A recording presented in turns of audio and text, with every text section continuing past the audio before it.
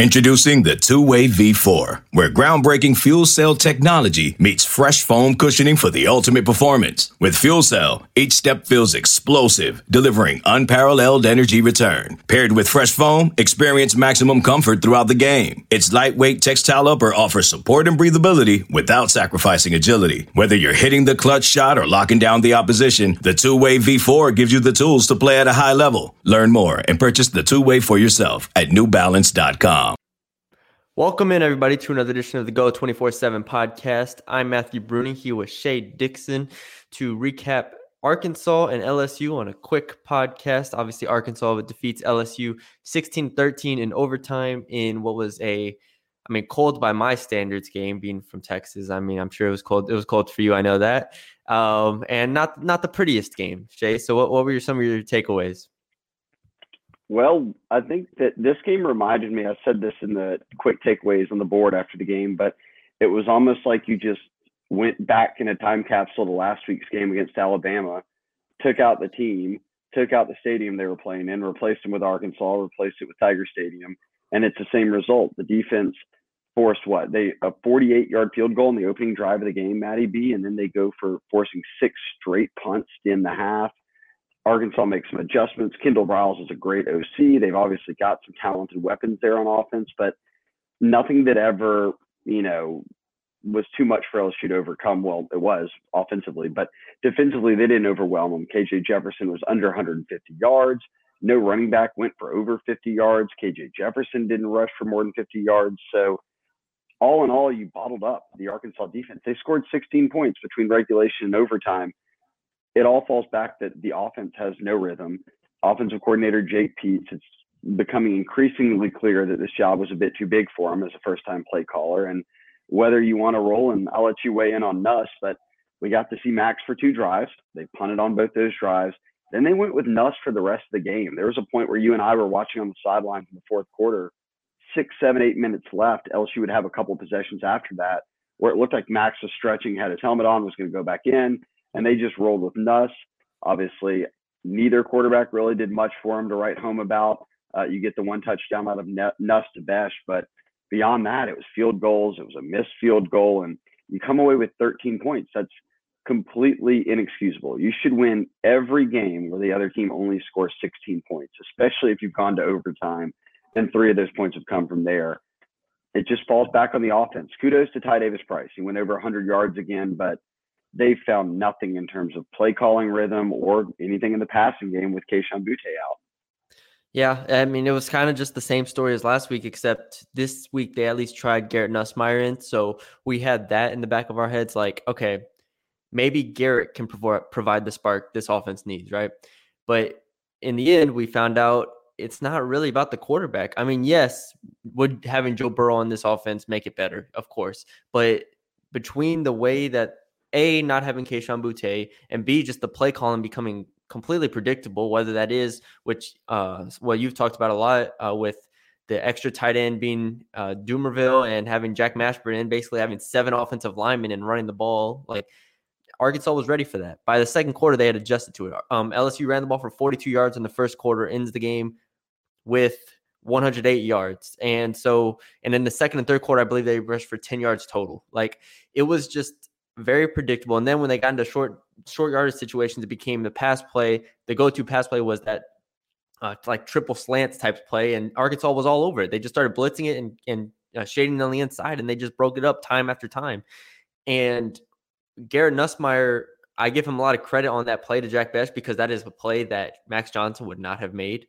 Max Johnson might have tucked it and ran it for like 3 yards, but at least you give your receivers a chance in that situation. But at the end of the day, he had 2 picks. Obviously, the one on the fade in the overtime cost them the game.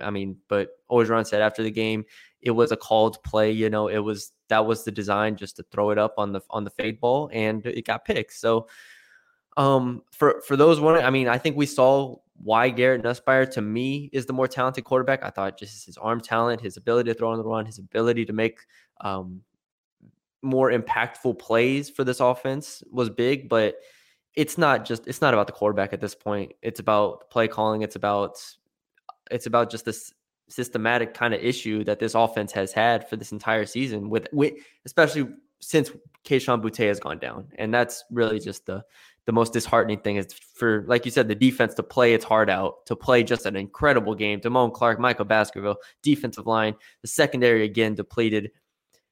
It didn't matter. And that's what really sucked about it. That's how I led my recap. I mean, when that field goal was going through the uprights, there was nothing the defense could do.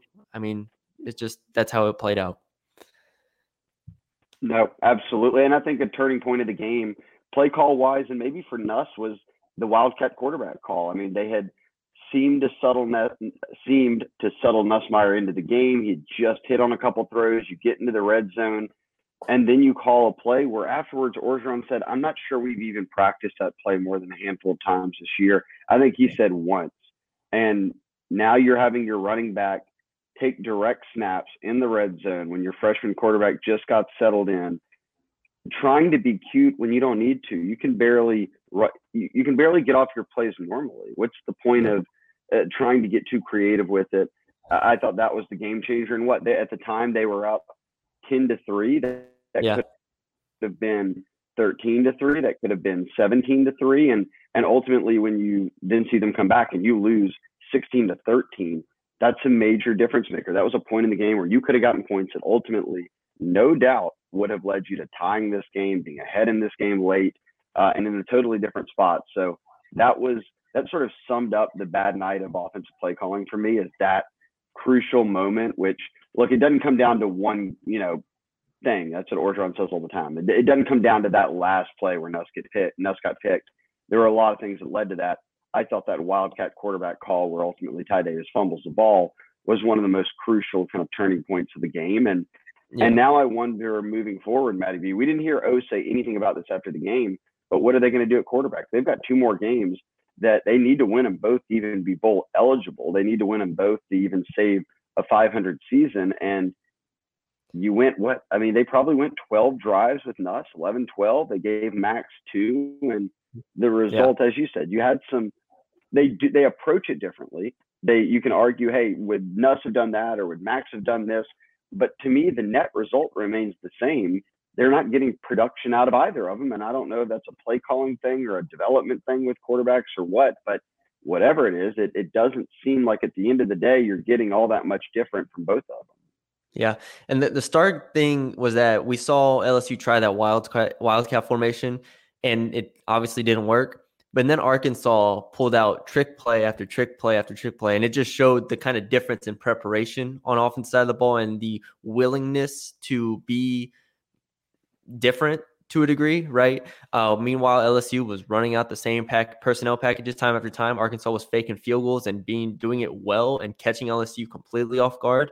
And that just kind of showed the difference for me, because how does Arkansas with 281 yards for the game win the game? It's because they did the fake field goal, and albeit didn't score a touchdown, they had chances to score a touchdown. They just executed better when they had to, and they had the 3 turnovers. So for me, we can talk about, and I'm sure we will with Billy as well on Monday, with the whole quarterback situation. For me, it has to be Garrett Nussmeier moving forward. I will say, if you are Max Johnson, you have to feel a little bit slighted because you got 2 drives, right? You only got 2, and Nussmeier takes the reins from there and gets the rest of the game. And he didn't even play that well, right? You give him a little bit longer of a leash there. And that's what, if you're Max Johnson, you got to be like, all right, I couldn't get a 3rd or 4th drive. I couldn't start the second half, get something in there. And I'm not saying he should have, because I think Garrett's better, but next week's not going to show us anything, right? UL Monroe, what is that going to show us, right? If Garrett comes out and throws for 300 yards and Max comes in and throws for 400 yards, that's not going to show us anything. So it's a prolonged thing till we get to the A&M game, and we're still going to be sitting here like, what are they going to do? Well, and right. I mean, this is also one of the things where they got into that discussion of, are you going to burn the red shirt? Well, if he plays one more snap, the red shirt's burned.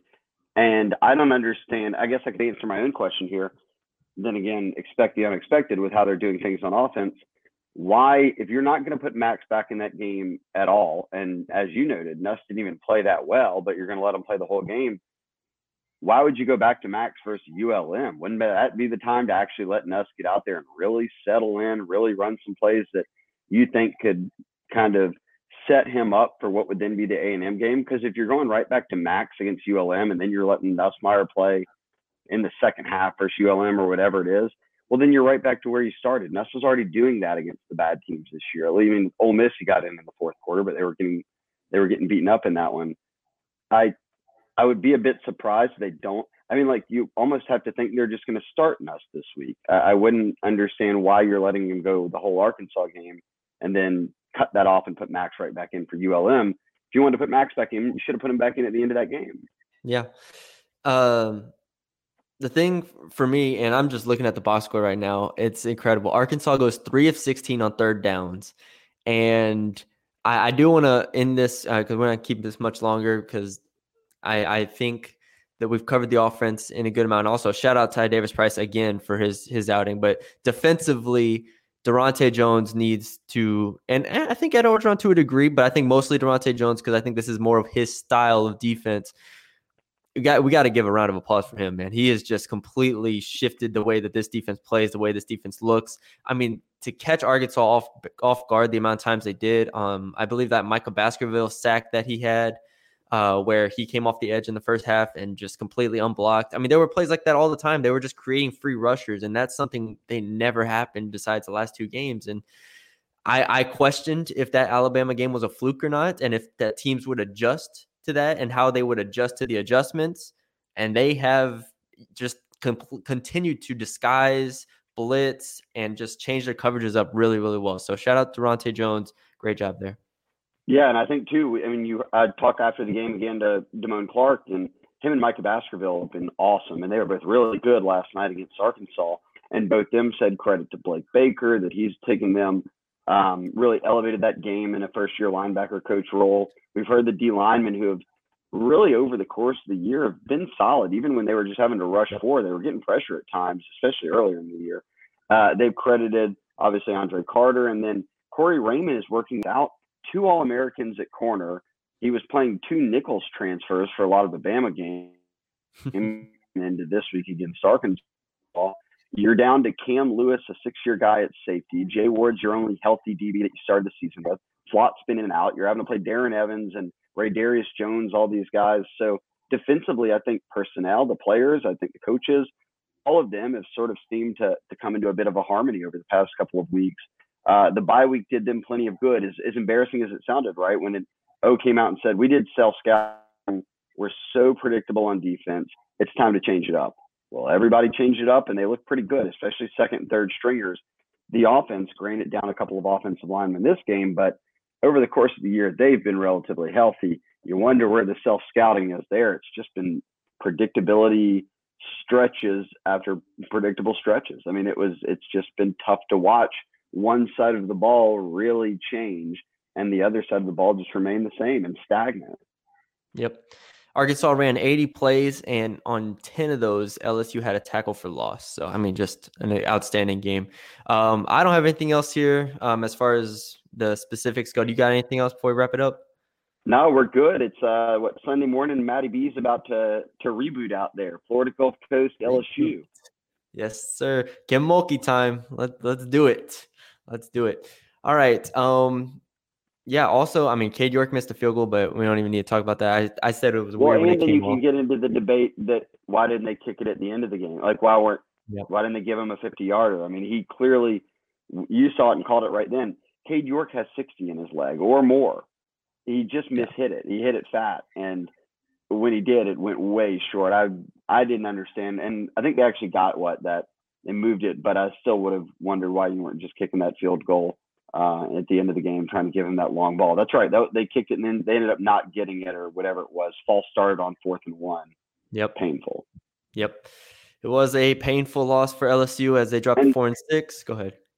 Second week in a row where they decided not to kick field goals with Cade York and just keep going for the win. I don't get it.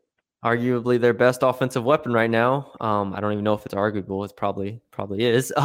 Besides Ty Davis Price, shout out to him. But yeah, painful loss for LSU. Drops to 4 and 6 on the year. They got UL Monroe and Texas A&M left, both at home. So we will be there for that. Check out our podcast on Monday with Billy and Shay.